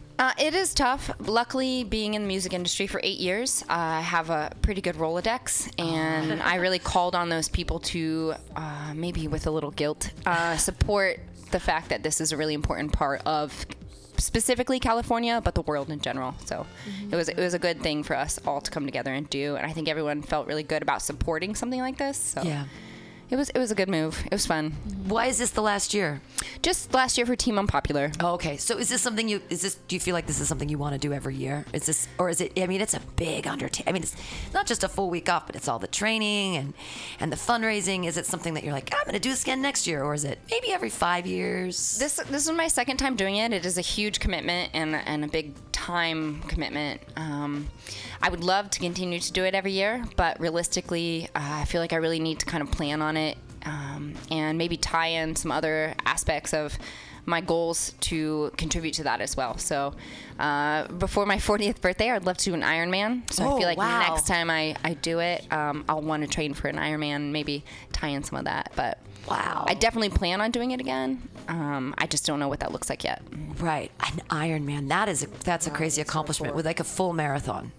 Yeah, it's a 2.5 mile swim, 101 mile bike, and then a full marathon. Wow. That's really cool. I just can't. In Hawaii. No. It's cool. Oh, I've watched, on the thing and the sports when I was little and then running but I mean that's. Yeah. It's easier for me to understand voting for Trump than doing something like that. That's shocking. I know, but that's shocking that you would. I mean. My brother did an Ironman, and I mean, it's an impressive undertaking. Yeah, especially, and he has kids. I'm like, how did you have that much time just to train? You have ton of time. The training is insane. Yeah. I've done a lot of short triathlons. I've done about 10 marathons. And the year for my 25th birthday, I did the original marathon from Marathon to Athens, Greece. Cool. And that's when I made the commitment to do the Ironman before my 40th. So. Wow. Were you like a runner in high school? Were you always like super fit and super in shape, or was that something you picked up after college, or what? I feel like being fit and in shape is a lifestyle choice. Yeah. So it wasn't really something I ever broke away from a very early age. And then I was lucky enough to run through college. Oh, okay. Were your parents athletic when you were growing up? My parents are sailors.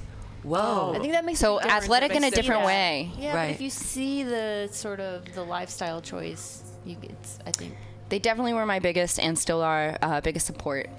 So they are not shocked by the fact that I'm like, I think I'll just go and do this thing. But without that support, it would be a different scenario. I need people like that who know me from very early time to believe in me in that way. How long have you lived in San Francisco? This is my 8th year. 8th year? Me too. So you were 2008 was the first year you were here. No, 2007. 2009. Oh, okay. Wait, that was already I came in 2007. 2008. 2008, yeah. 2008. And I moved here. Yeah. Where'd you come from? I had been traveling before then. I used to work for the American Applied Journal of Anthropology. Oh. And I studied language migration theory. So I was abroad for about 5 years before I moved here. My sister had a baby, and my best friend was getting married. So it was a good time to come back to the States. And I found a really supportive home here in San Francisco, and I'm very happy. And from language migration theory to music, that is a bizarre leap. Awesome. You'd be surprised how much they're tied. Really? Yeah, absolutely. Anthropology and music. Anthropology of music. Okay. For sure. It's been beautiful to see the different movements, and I'm excited for kind of the big changes that are coming.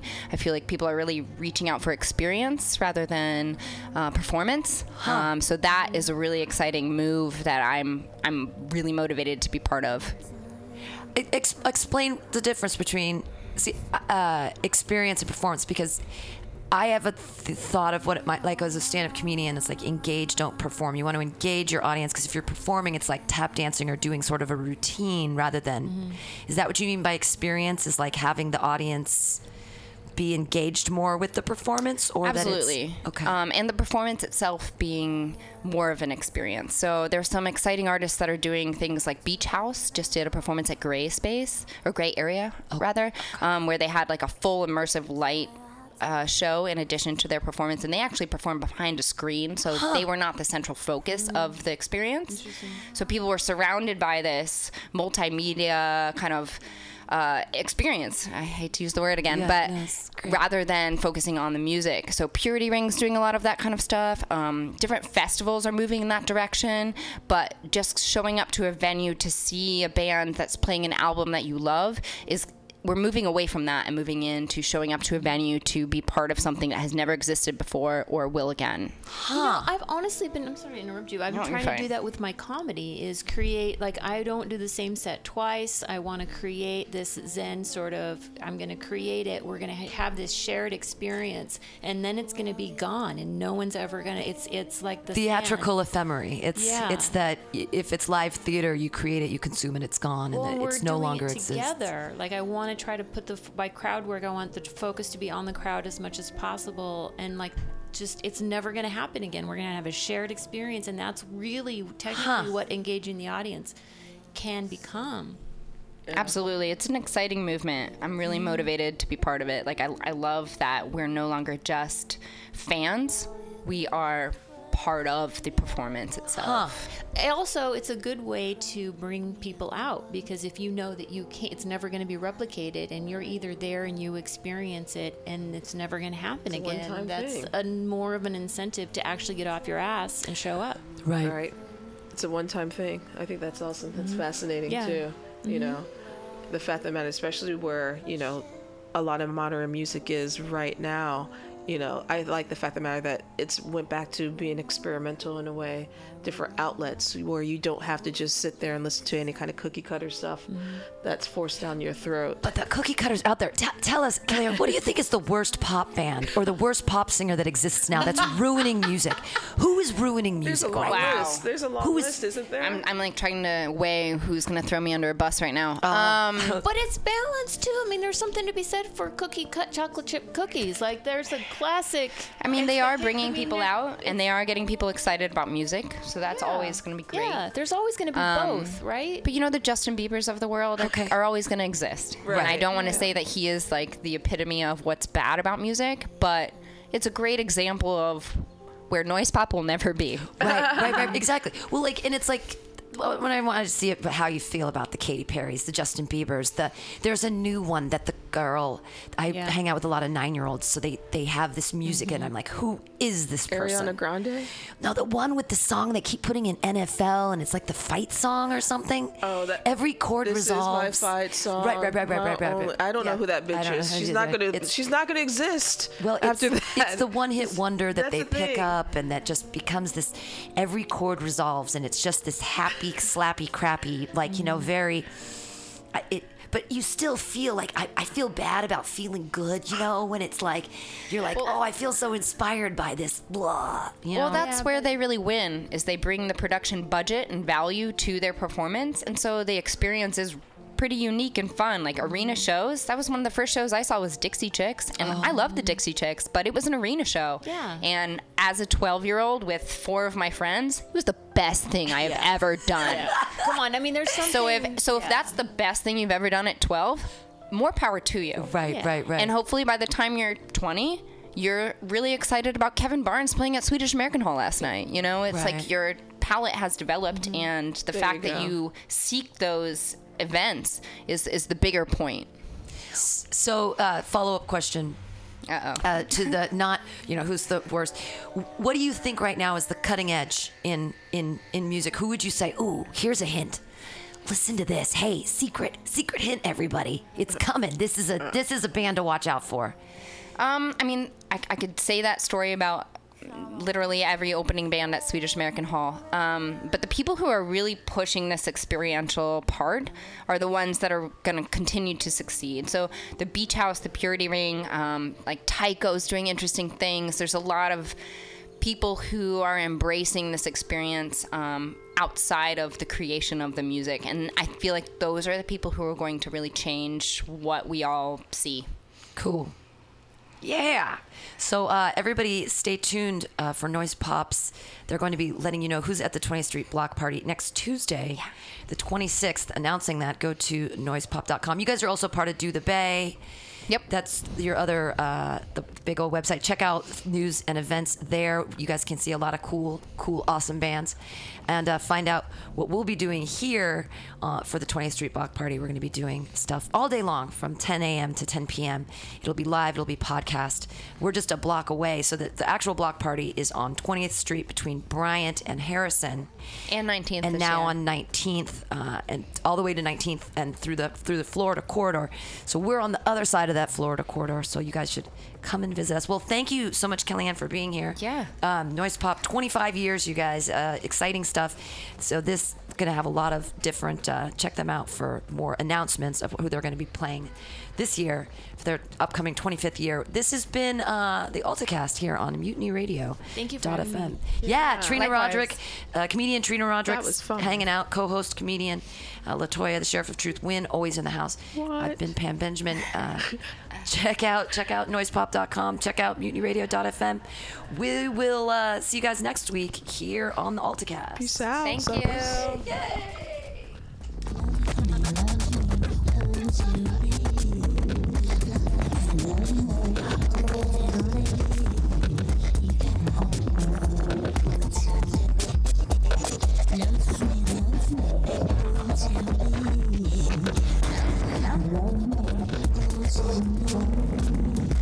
Are you tired of swimming through a sea of podcasts?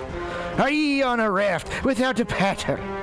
Well, gather around me, sea dogs, and get aboard me pirate ship as we set sail for the seas of MutinyRadio.fm. From there, you can captain your own pirate ship as you sail through over 44 different shows for all of your listening pleasures.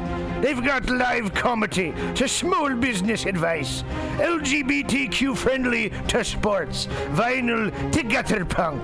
MutinyRadio.fm has the best programming the internet ocean has to offer you. I bet my peg leg on it, or I ain't scurvy shit-faced McRat.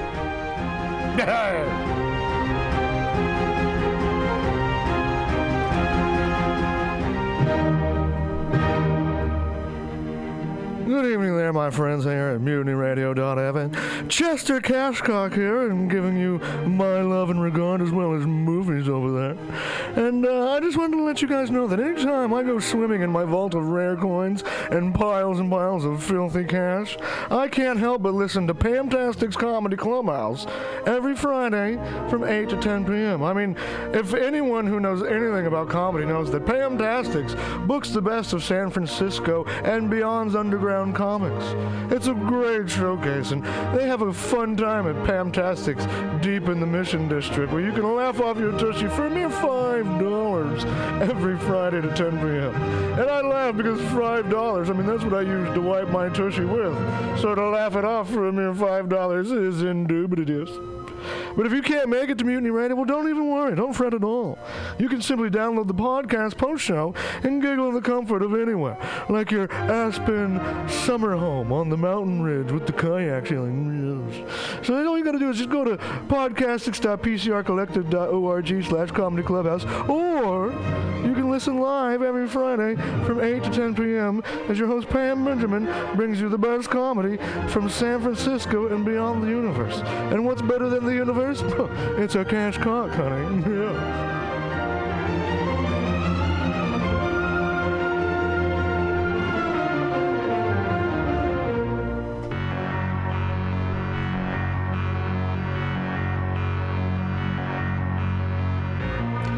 Want to go to Burning Man, but you don't have the right goggles, costume, or attitude?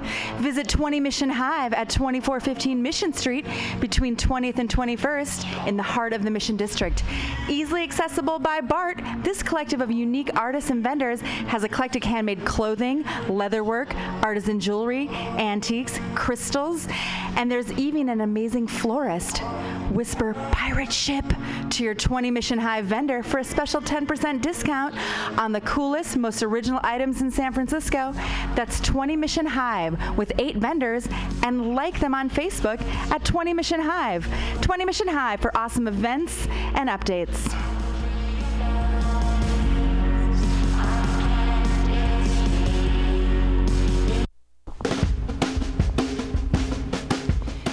The dictionary definition of the adjective eclectic is selecting or choosing from various sources. When Bay Area musician J.D. Buell brings you Morning Train Wednesday 10 a.m. to noon on Mutiny Radio, that is exactly what he does. Select music from various sources to give you a unique listening experience. Rock, pop, jazz, bluegrass, gospel, funk, reggae, folk, blues, country and western, electronica, soul, disco, rhythm and blues, punk and post-punk come together with music from around the world with Buell's passionate and down-to-earth delivery.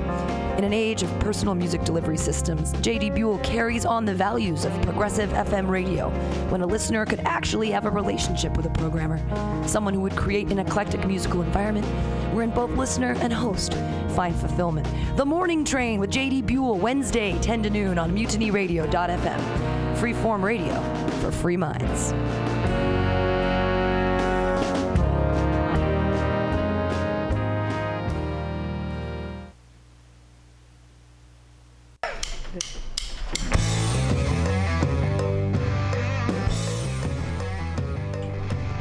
Do you need an awesome and underground space for an event?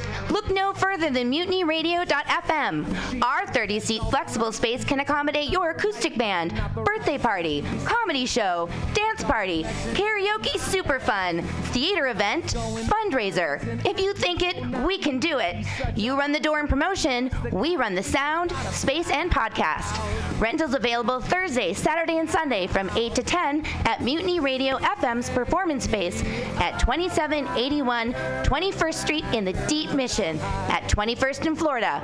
Contact Pam at pamsadai@hotmail.com for more options and booking dates. Incredible socialist prices so you can be creative in a free speech space without breaking the bank. That's Mutiny Radio Rentals every Thursday, Saturday, and Sunday from 8 to 10. Book your event now. Trying to hurt me, but boy, how it burns me whenever she touches me. And oh, I feel so lucky. Oh. Well, hey there, San Francisco. If you're looking for some delicious late-night food, I suggest you mosey on down to Bender's Bar. Inside, you can find counter-offer, offering you amazing late-night food and snacks. Try the chicken biscuit. It's like your stomach's in a tasty tornado. They have exceptionally great daily ground sustainable burgers with sides of tater tots, grilled asparagus, and delicious zucchini, and creamy-licious mac and cheese. You like tacos? They got them. And from the specials, very deep fried fish sandwich to a stoner burger with a donut bun. What are those crazy potheads gonna come up with next? Go to the counter offer inside of Bender's Bar at 800 South Van Ness Avenue, San Francisco. It's located between 19th Street and 20th Street in the Mission District. Open 7 nights a week from 5 to 10 p.m. or later. Counter offer, son. My accent changed like 3 times throughout the course of that.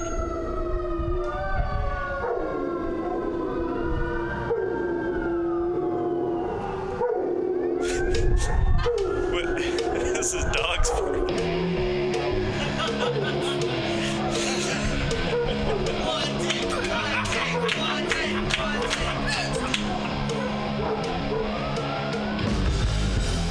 Subliminal SF brings you visual and auditory mind control. For the best graphic design, physical merchandise, and live music promotion, go to www.subliminalsf.com and check out their hilarious t-shirts and super cool bands at clubs and bars all over the Bay Area. Subliminal SF creates amazing flyers, posters, and design for every need. So go now to www.subliminalsf.com and experience what this wonderful local business has to offer.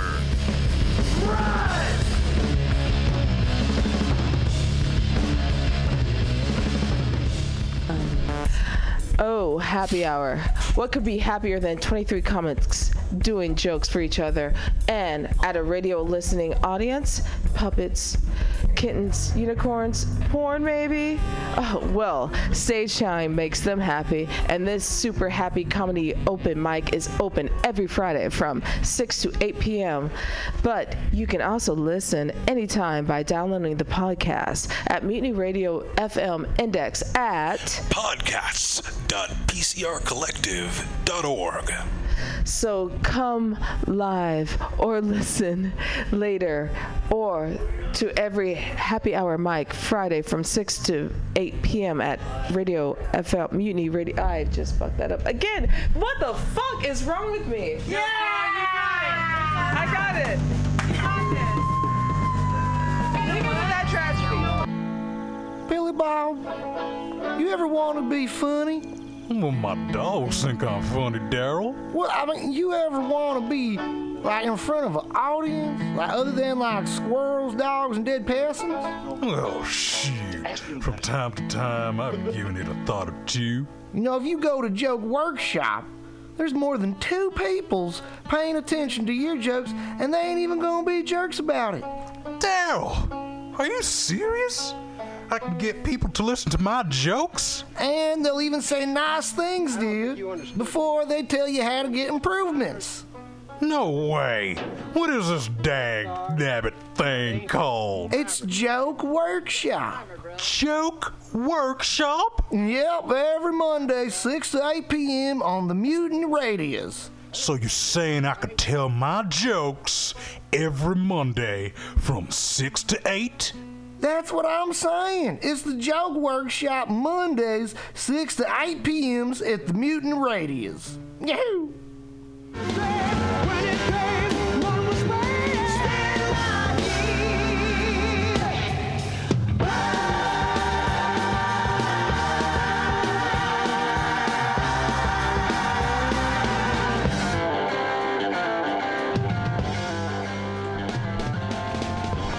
Welcome to this week's edition of Regarding Sex. I shouldn't say week because we come to you live on the 1st and 3rd of the month, and we welcome you. Obviously, it's the first Wednesday of the month. You're live with at Regarding Sex from MutinyRadio.fm. This is your host, Will to Fly. My co-host, Spicy Spice, is on the East Coast for the month. So you'll be hearing from me solo